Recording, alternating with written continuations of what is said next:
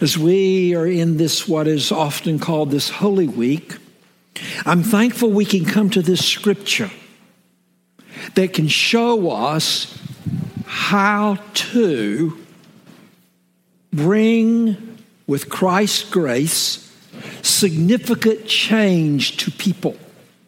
Here, when we come together at GPC each week, we're going through this wonderful short letter of 1 Peter. We must understand the context and setting of this brief letter that Peter is writing to those who are being persecuted, tortured, starved, and abused. The initial recipients of this letter were scattered in various places. They're refugees. They've run from their homes, from their businesses, their finances. They're strangers. They are nobodies. They're outsiders into a strange place. And the Holy Spirit is enabling Peter to offer them help for today and a hope for tomorrow, not knowing what tomorrow they will experience. It's a letter of encouragement, giving them help and hope. It's a letter intended to bring wonderful change in individuals, bring about a significant Christ-exalted change in government, in people, in culture, in families. And it's interesting, in such a context like this, there's teaching about marriage and family. Is that what you write when people are being scattered and abused and tortured? Yes. The Holy Spirit is enabling Peter to give us these words. And notice, very important, that first word given both to the wife and to the husbands. The wives and the husbands. The word is likewise. Likewise. He's continuing that ongoing teaching that has occurred earlier. What is the teaching that is again applied? It's the teaching of trusting Christ with government authorities. The word earlier that we see in these first two chapters is this: submit and yield to government. Christians, you who are professing Christ as your Savior and Lord, yes, you're going through crisis and difficulty and pain. And yes, this is a wicked government, but obey them until they tell you to do something that's contrary to Scripture. As Christ says, obey those in authority over you until you must obey God rather than man. You must obey God rather than human law. But in the context, likewise, just as you believers are to submit to the government's authority until they lead you into disobedience. Secondly, respecting the authority of the employer. The employee to the employer to the employee. The Scripture is about the slave and his master. God has established both government to help protect God's people and bring punishment against those who disobey. That's the reason God's established government, to help protect and provide for the people and to punish those who disobey. Here, God says, do you want to see change? Then live with respect. Even employee to your employer. All that's preceding. And now he turns to the family. Seeing government change. Seeing work change. Now he talks about change in the family. A radical, wonderful, Christ-exalted change. Likewise, wives, watch a change that may occur in a husband who's disobedient.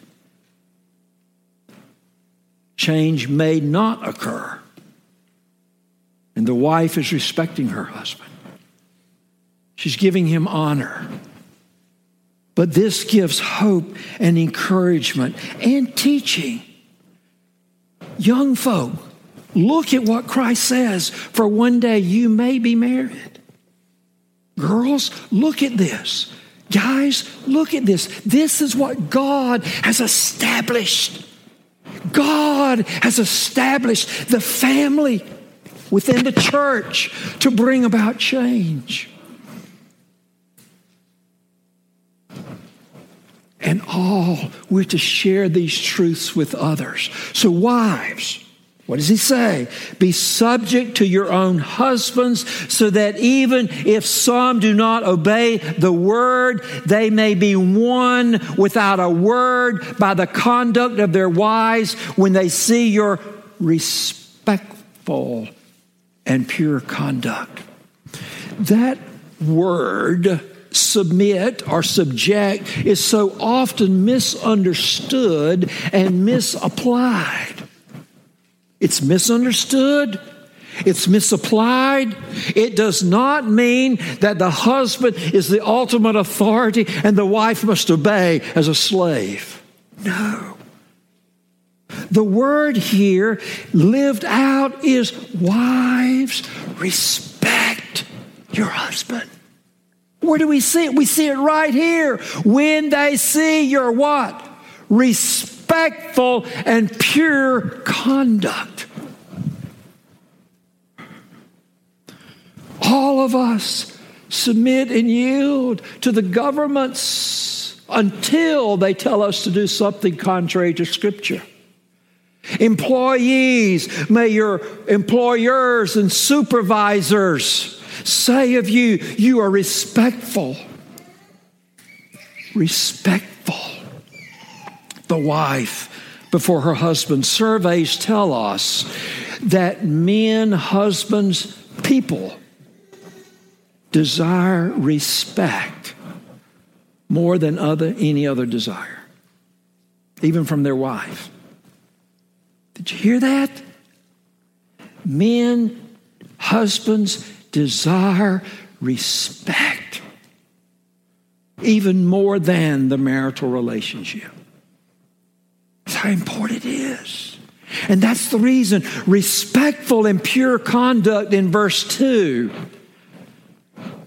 Respectful. May your family, may your children, your grandchildren, may neighbors, may people who know you, wives, see that yes, you may disagree. And you will disagree in many matters. But even in disagreement, there's a respect for your husbands. So that, here's a word of application, so that wives who have husbands who are resentful to Christ, who refuse the word, who reject the authority of Scripture. They don't believe, they don't obey, but when the husband sees a wife that is respectful, look, may be won without a word by the conduct of the wife. Whew. The power of behavior. So often our actions speak louder than our words. That's what he's saying. When they see your respectful and pure conduct, the conduct is pure. It's real. It's not a mixture. It's not a facade. It's conduct that is pure. Look at verse 3. Do not let your adorning be external, the braiding of the hair, the putting on of gold, jewelry, or the clothing you wear, but let your adorning be the hidden person of the heart, with the imperishable beauty of a gentle and a quiet spirit, which in God's sight is very precious. Girls, ladies, men, that we can share with others. Where is your focus? When you begin your day, certainly you want to look nice. You want your hair looking nice, your clothing looking nice, the right jewelry. That's not wrong until that is more important than that inner beauty of your soul. That's what he's saying. Don't let that external adorning, again, he uses the hair, he uses the jewelry, he uses the clothing. Where's your focus? What takes a greater priority? Where do you spend more time? Are you pursuing that inner beauty of your soul? The other's important, but he cannot take precedent. That's what he's saying. You want to bring change? You want Christ to bring change in the family? Change in the culture? A positive change may occur when those out there see a wife who respects her husband, may disagree, but as long as he doesn't tell you to do something unspiritual, they see your craving for the inner beauty of your soul. Whew, that can bring change. Look, verse 3 again. Do not let your adorning be external, the braiding of the hair, the putting on of gold, jewelry, or the clothing you wear. It's not wrong, but it must not take precedent. But let your adorning be that hidden person of the heart, with that imperishable beauty of a gentle and quiet spirit, which is in God's sight very, very precious. Guys, do you want this in a wife? Ladies, do you want this? Men, do we want this? What are we doing? What will we do to help our wives have that hidden beauty that is imperishable? What's he saying? He is saying here that imperishable beauty. He's saying the hair may grow gray, and the wrinkles, if you live long enough, they will come. They'll come to your body. You'll slow down. You won't be able to maneuver as fast and do the things you did when you were younger.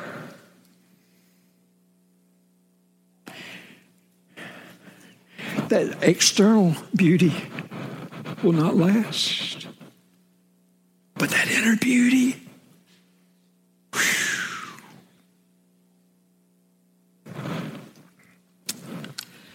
I'm hesitant, but I feel I need to apply it. Whew. I just returned. I had been in college, left because of the draft, went into the military, then back to that same college. And as soon as I came back one Saturday morning in the cafeteria, I noticed a young lady. Whoo! Wow. We became friends. Whew.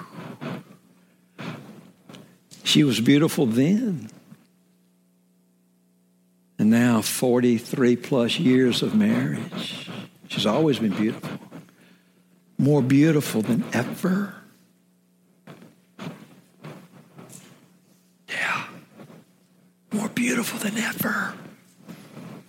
I've never wanted to be with her more, enjoy her more than now. That first date,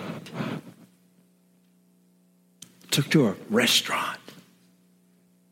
And I excused myself,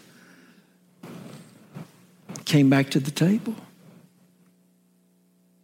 She was talking to the waiter about the things of the Lord. She wasn't showing off. It was just her. I said, wow, it was real. Did that waiter know Christ as his Savior, as his Lord? It was real. Whew. Ladies, how is it? Girls, how is it? Guys, men, are you known as wanting to look nice? Absolutely. But are you known for that imperishable beauty of your heart? Are you known as a gentle, quiet person? Which God says is very precious. Or are you known as a critical, harsh, belittling wife? Critical, harsh, mean. Are you known? The words the Holy Spirit gives us is the word gentle, quiet spirit, speaking your thoughts. Ooh, she agrees. She disagrees with me. She tells me I'm wrong. But she does it with respect. And God says in his sight that is very precious. Verse 5, for this is how the holy women, verse 5, this is how the holy women who hoped in God used to adorn themselves, using Sarah as an example with her respect for her Abraham. Whew. Wow. What can bring change in culture, in family relationships, in government? An attitude of respect. Before government, before those in work, management over us, in the home. In the home. Likewise, look at verse 7. There it is again. Likewise. Wives, likewise. Husbands, likewise. In the same way, we're to respect government, respect those within the workforce, respect there in the home. Likewise, husbands, live with your wives in an understanding way. Husbands, future husbands, are we seeking to understand our wives?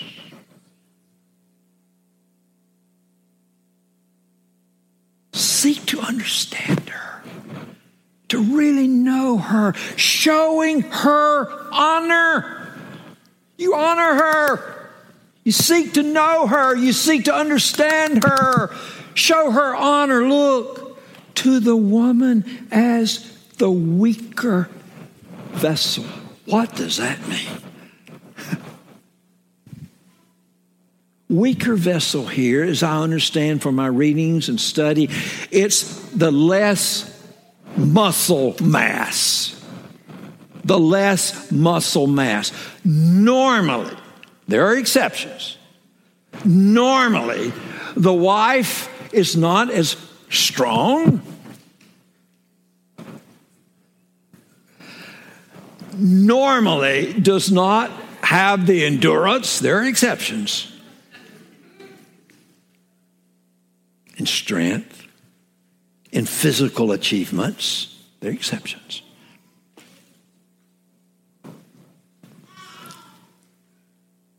Husbands, future husbands, does your wife or will your wife say you seek to understand her? That you long to show her honor?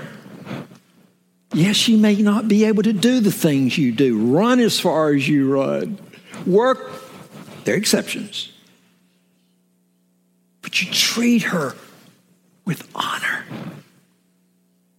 with respect. The word is cherish. Wives, respect. Men, cherish. Cherish. Nourish her. Consider her as the most precious possession Christ has given you. Cherish her. Provide for her. Protect her, that she will feel and believe, yes, you'll disagree. Yes, you'll. But deep down, after repentance has occurred, she believes you cherish her.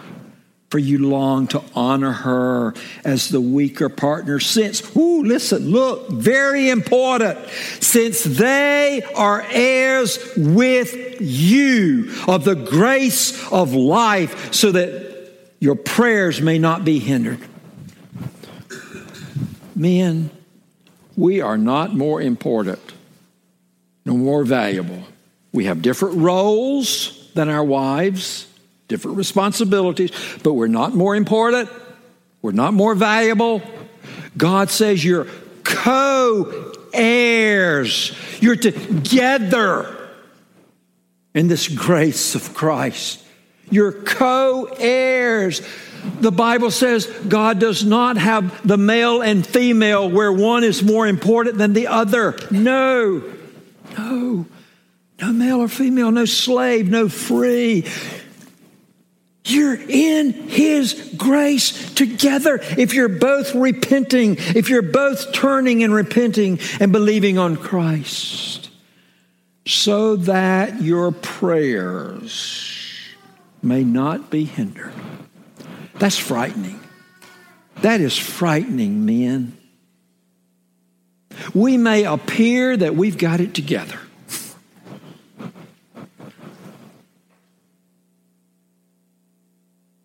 That we're really godly.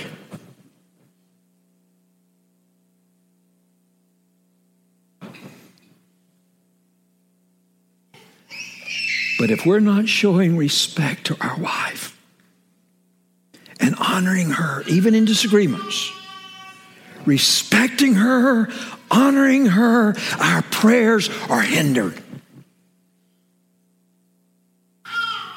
That's frightening. But God says, I see what you're saying to your wife. I see how you're treating her.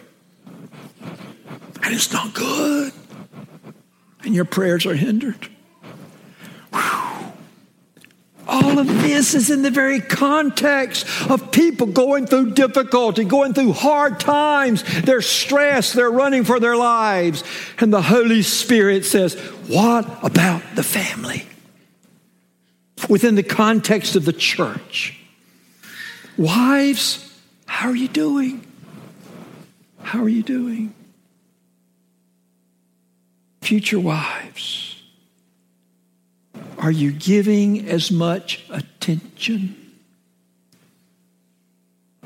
to that inner beauty, the beauty of your heart, the beauty of your spiritual life, in the Word, in prayer, within the context of others?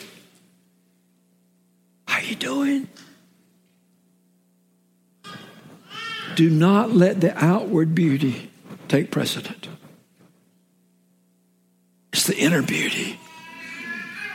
And the outward will come. Wives, future wives, be bold enough to ask your husband, to ask your children, to ask people who know you. Are you valued as a quiet, respectful person? Yes, you share your heart. You speak what's there. But are you doing it in what he says, a quiet, gentle way?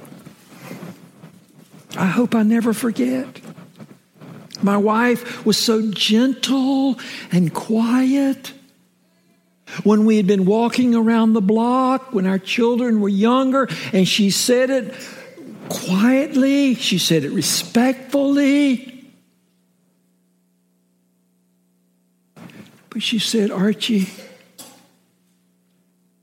she wished I would treat her as kindly as I treat the congregation. Wow.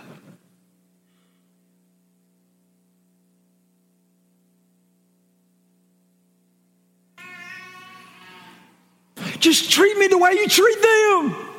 That's what she was saying. But she said it in such a quiet, respectful way.